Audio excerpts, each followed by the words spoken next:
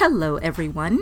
So, if you were listening to the Formerly Fostered podcast last year, you're probably wondering what happened and maybe a little surprised that this is showing up in your feed. Now, if you follow me on social media or if you've emailed me, then this won't be a surprise to you. But I realized that I needed to give an update about a lot of the things that have happened over the past 7 months. Yes, there is a 7-month gap between episodes 9 and 10. First things first, Formerly Fostered did not go away completely. We actually got picked up by an internet radio station called iconradio.fm. When we first started talking about collaborating, it was supposed to be a seamless process. I would just add music to the podcast, do some promotions, and that was it. However, I tend to overcomplicate things. A month before our debut show on Icon Radio FM, I started working on a second master's degree in social entrepreneurship at USC, full time. Now, my heart was telling me that working on 3 projects was fine, but my anxiety was screaming, this is not 3 projects. This is in fact 12 jobs, and most of them are full time. To give you an idea of the chaos that I was creating, here's a list of some of those jobs. Now, the first one was, of course, to attend class and complete all of the assignments and group projects.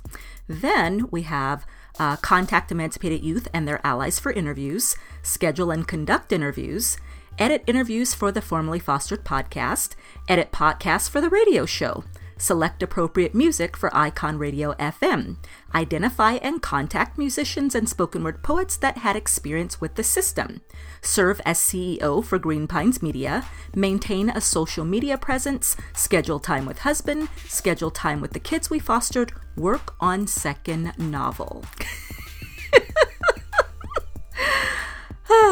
I was delusional, mainly because I didn't even have full-time help. So I had to switch to the part-time program at USC and focus mainly on school and the radio show.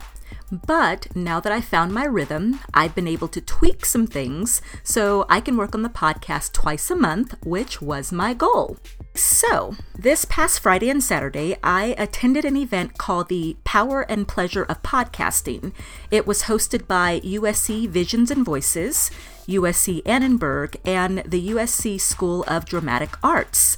There were some amazing podcasters and journalists there, and the main takeaway was, don't overcomplicate things, which apparently I needed to hear.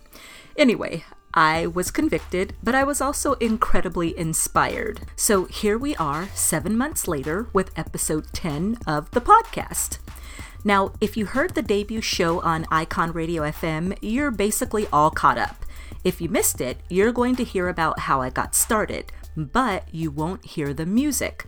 I don't have permission to play that on the podcast, but future episodes will have music and spoken word poetry created by emancipated youth.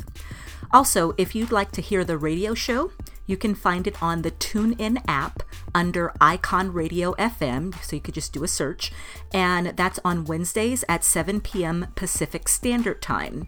You can also find it by visiting www.iconradio.fm, not .com.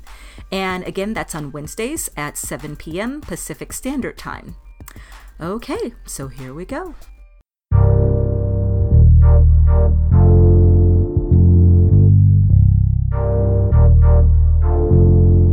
My name is Dina Saunders Green, and you're listening to Formerly Fostered, brought to you by Green Pines Media and Icon Radio FM.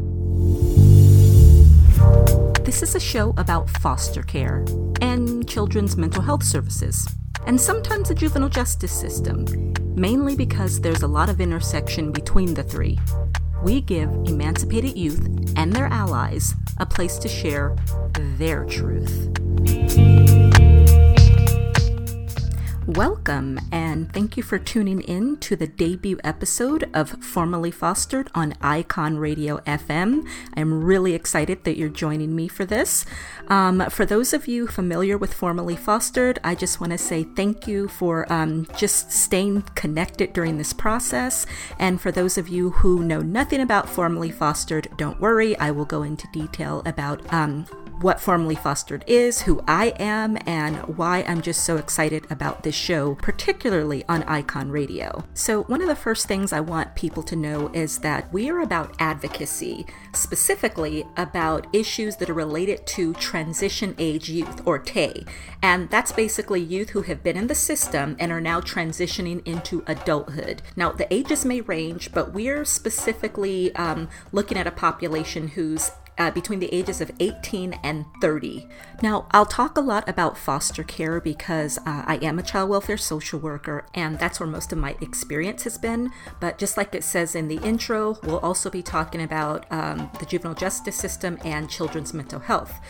Okay, so Formerly Fostered is a place for the youth to share whatever their truth is, good, bad, ugly, indifferent, and also just to get their opinion and get their suggestions. Our goal is not to tell these stories to be voyeuristic and creepy. The goal is to hopefully learn from the mistakes that other people have made. And if nothing else, just to understand the consequences of some of our actions, especially when kids are involved. I would absolutely love it if someone heard some of these stories and actually made a different choice that led to their kid not ending up in the system. I don't know if that will ever happen. All I know is I am really tired of trying to address a problem after the fact. I want to focus on prevention for a change. Something else you should know is confidentiality is really important, especially in social services. But sometimes it creates roadblocks. I mean, if nobody knows about a problem, how are we going to work towards fixing it? So to maintain privacy and confidentiality, all of the interviews with Formerly Fostered are edited. The shows are also pre-recorded. Here is the biggest difference between the Formerly Fostered podcast versus Formerly Fostered on Icon Radio FM. I'm going to take a little bit of a break and listen to some music from The Weeknd and Kendrick Lamar. Oh, and there is a version of Chandelier by Sia that gives me goosebumps. If any of my kids are listening right now, they are probably thinking, who is this woman? But yes, guys, I actually know who Sia is now. Man, I can't remember if I was talking super fast or if it was sped up just so we could pack everything in. Anyway, this is the place in the show where I started playing Pray For Me by The Weeknd and Kendrick Lamar. And as you all know, well, I hope you know, that was from the soundtrack of Black Panther, because in July of 2018, we were all still basking in the glow of Wakanda. After that, I went into the piano version of Sia's Chandelier, and I'm gonna be honest, I had heard the song a couple of times, but I had no idea that it was basically about alcoholism, depression, and loneliness. And actually, I wanted to point something out. When I was a teen, I remember just really having a hard time expressing my feelings, just like a lot of teens do today. But certain songs really seemed to express exactly how I felt. So if you're a parent or a caregiver of a teen, try listening to some of their favorite songs and reading the lyrics. And if you happen to find something that's troubling, don't freak out. Just use it as an opportunity to have a real discussion with them. Maybe try asking them why the song resonates with them so much. Just a thought. But okay, we're going to get right back to it. My experience with foster care, I was in the third or fourth grade. My mom was in and out of using substances that she shouldn't have been using. So it reflected her family, which got her family taken away. I lived a crazy childhood. I was taking my mom's car, taking her money.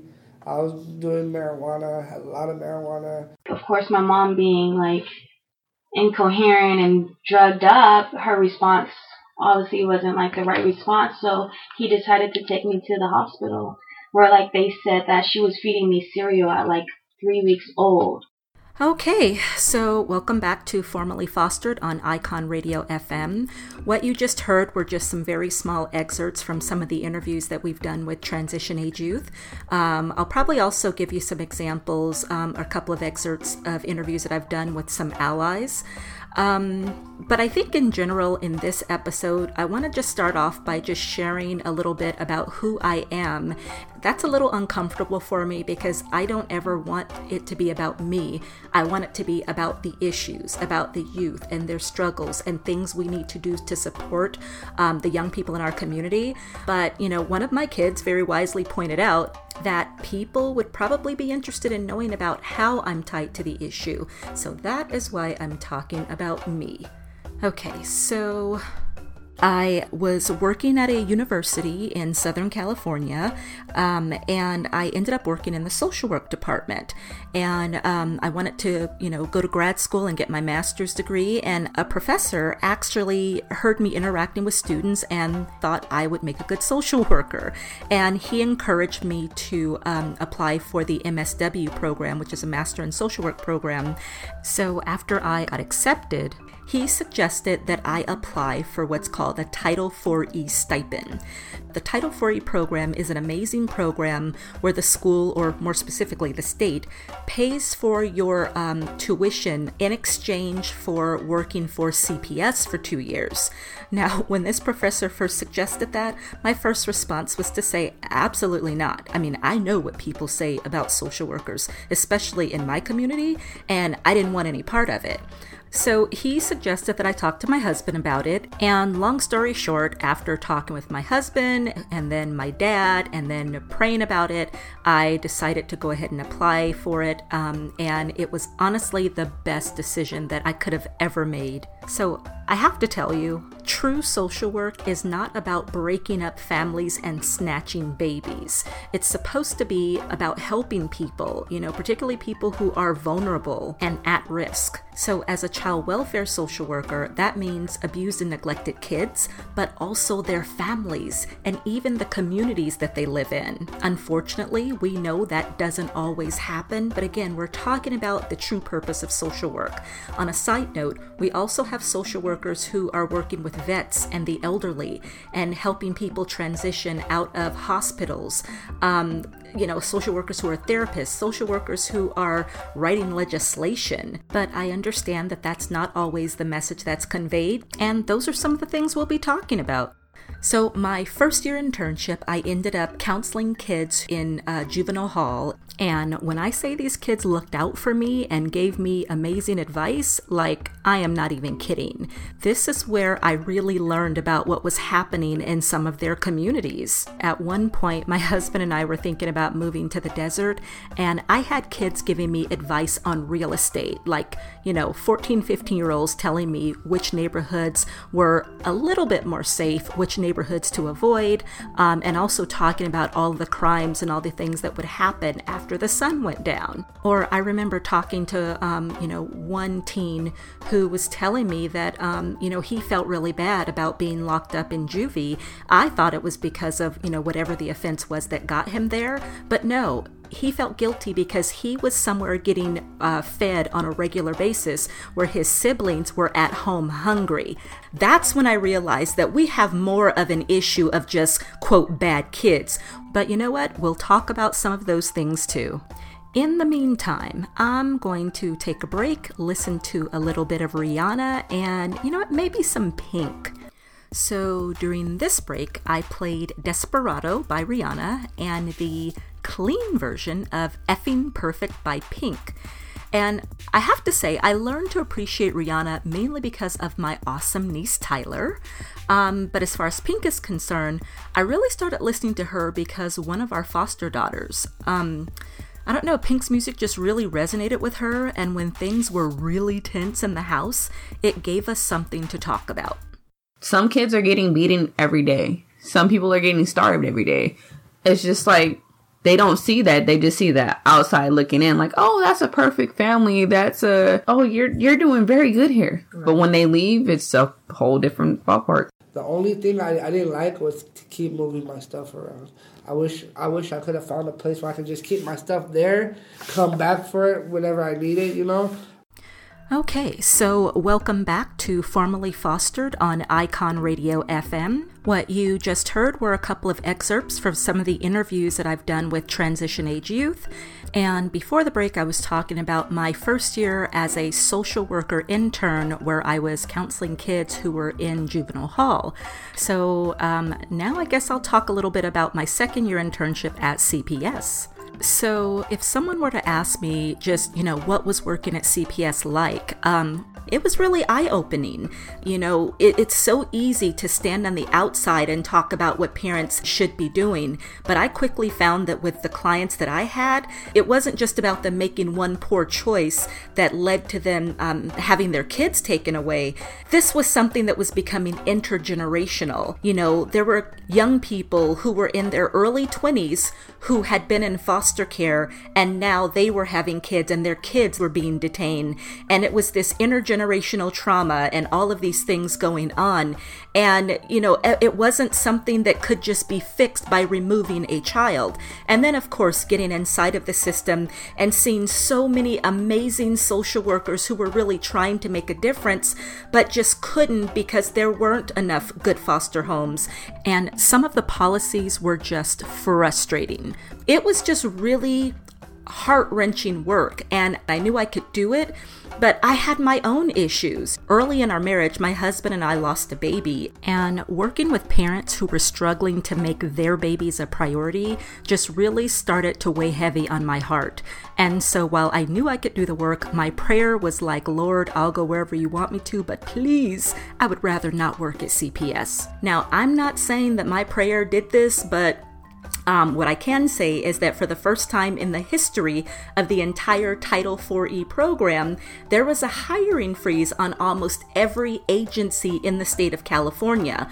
And so rather than having to work at CPS, I was able to work at a nonprofit where we provided services to transition age youth, first in a transitional housing program, and then later I started supervising an aftercare program. It was pretty awesome. I really loved working with this age group. I remember what it was like to be, 18 and trying to figure out how to be a productive adult, and I had supportive family members. And you know what? Let's be real. I am way past 18, but sometimes I still struggle with being a productive adult. Anyway, we created workshops and we tried to teach life skills and we offered supportive services. And for some youth, that was great. That's all they needed. But for the vast majority, it really felt like we were just delaying the inevitable. A lot of them were struggling with homelessness. Sometimes they were leaving foster care and going right into the criminal justice system. And sometimes they were leaving foster care and going right back into the same abusive environments that they were removed from. But the thing that bothered me the most was actually a problem that I used to think was because of foster parents, but I later realized that it was actually a problem that I was creating as a social worker and an issue that just had to do with the system in general. Okay, so before a teen emancipated from foster care, we would hold these meetings to come up with what we called a transition plan. So this was basically the plan that was supposed to be in place for when their case actually closed, what was their housing going to be, what was the educational plan, who were their support systems. It was, all of these things. But the portion that ended up really frustrating me was the housing portion. We would talk with a young adult and we would encourage them to come up with 3 different plans. And we would try to help them, helping them figure out who some of their support systems were, encouraging them to talk to different people. But the thing is, a lot of our youth, they'd have one plan and think it was fine. But we knew that a lot of times those first plans would fall apart, and we knew that because a huge number of our youth were ending up homeless. During these meetings, it would, of course, be the child, their foster parent, the county social worker, sometimes other community partners, and our agency. So inevitably, we would in many cases ask the foster parent, okay, When their case closes, would you be willing to at least let them stay with you for just 30 days? Just give us a month so we can find a shelter or some safe living, situation for these youth. And every single time the foster parent would say, yes, of course they can stay with me. And I don't know what it was, but for some reason it seemed like back to back, we had youth who, they would turn 18 and within a day or two, it seemed like their foster parents were calling my agency saying, come and get them, and putting their things in garbage bags and sitting them on the steps. But here's the thing we did wrong on our end. You know what? Let me rephrase that. This is what I did wrong on my end. And this is how I incorrectly trained my staff. I should have never asked a foster parent that question around other people, and especially not in front of that child. Because think about it.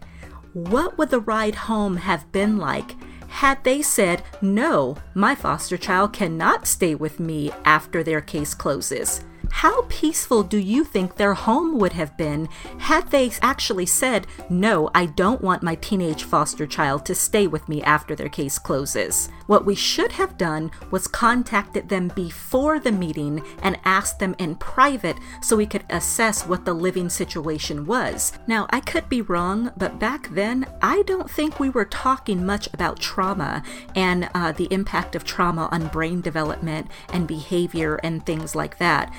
Because trust me when I tell you, trauma and anxiety and stress can make a young adult have a tantrum about soap, and in the moment, they may not even realize why they're behaving the way they are. Someone who understands trauma understands that that young adult needs some time to kind of digest what's going on. They don't need an argument or someone to say, get out of my house, because they think they're just being rebellious or difficult. Oh, and by the way, emancipation is stressful, so they will sometimes act up and mouth off and misbehave and start to think, I don't have to follow rules and I'll do what I want to do. Or this teen may test boundaries just to see if the foster parent really will follow through and be there for them. So anyway, if you were a foster parent who attended a transitional conference that I happened to be at, I apologize. That should have never happened.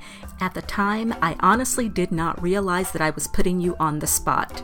So here we took a break to listen to Like I Mean It from Stars Go Dim and All This Time by Britt Nicole, both of which you'd likely hear on a contemporary Christian radio station, and both were pretty indicative of the type of music that I'd been listening to for the past 13 years or so. If you know anything about me, you know that I've never really been into rap music, but that's starting to change, mainly because of these very talented young adults. Every now and then I go to performances to support our featured artists, and when I do, it is usually an adventure, especially if the venue is 420 friendly.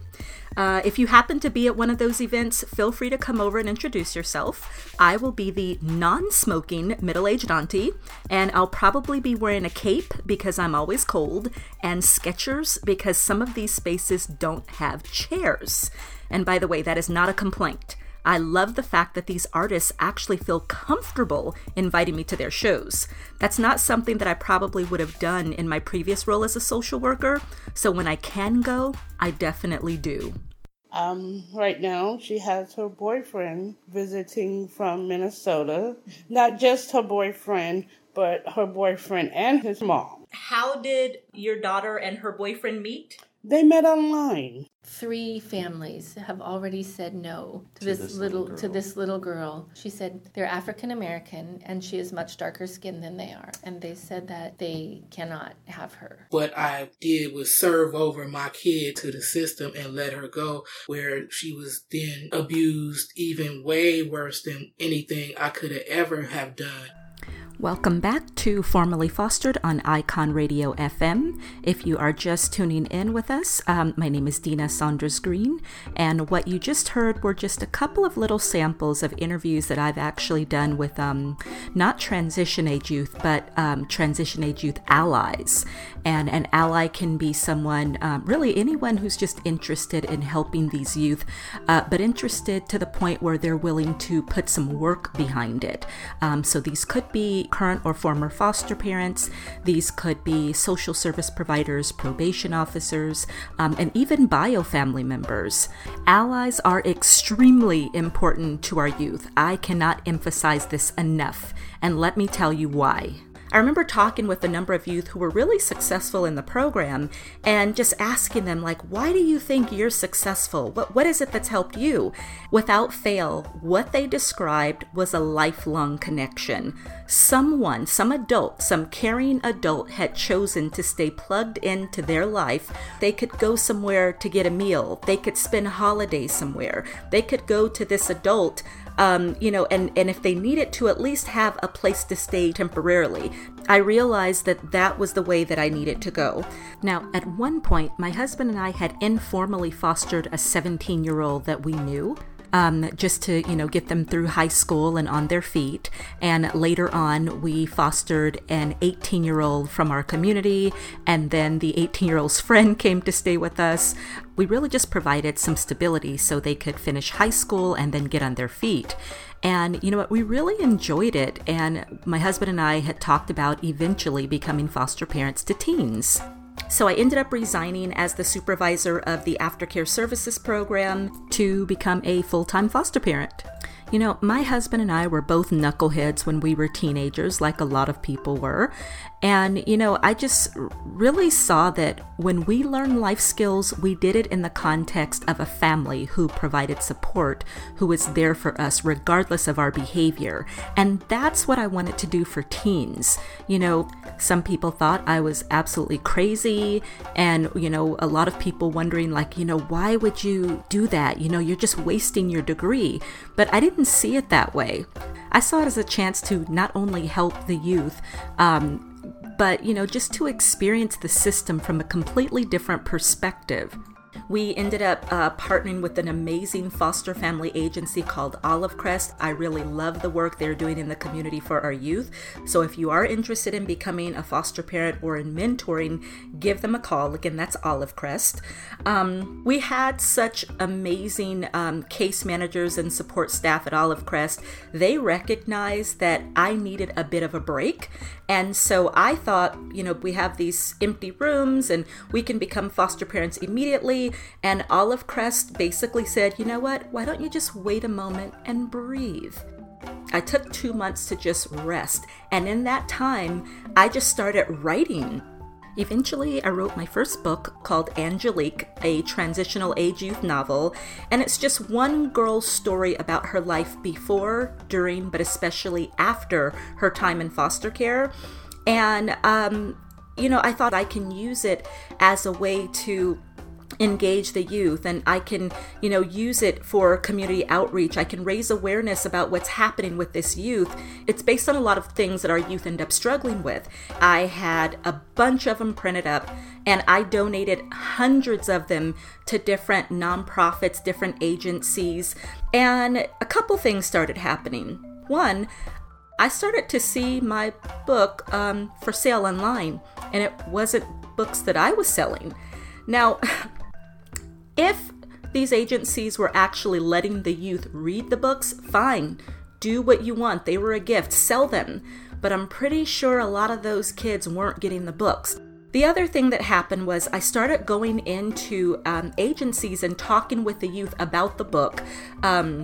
And just about Angelique, because I felt that this was someone that the kids could relate to.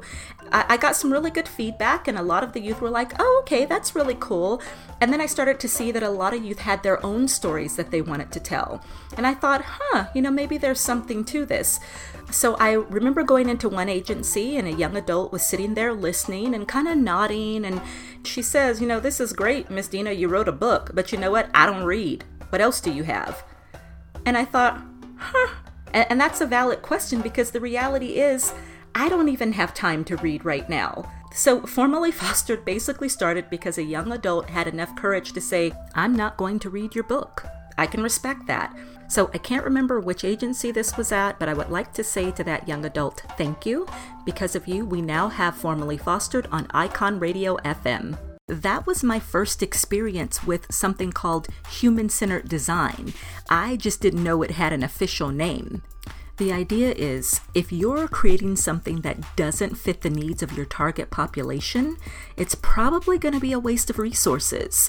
So whether it's the beginning of a project or the very end, we should always keep the end user in mind. And of course, that would be our customers or clients.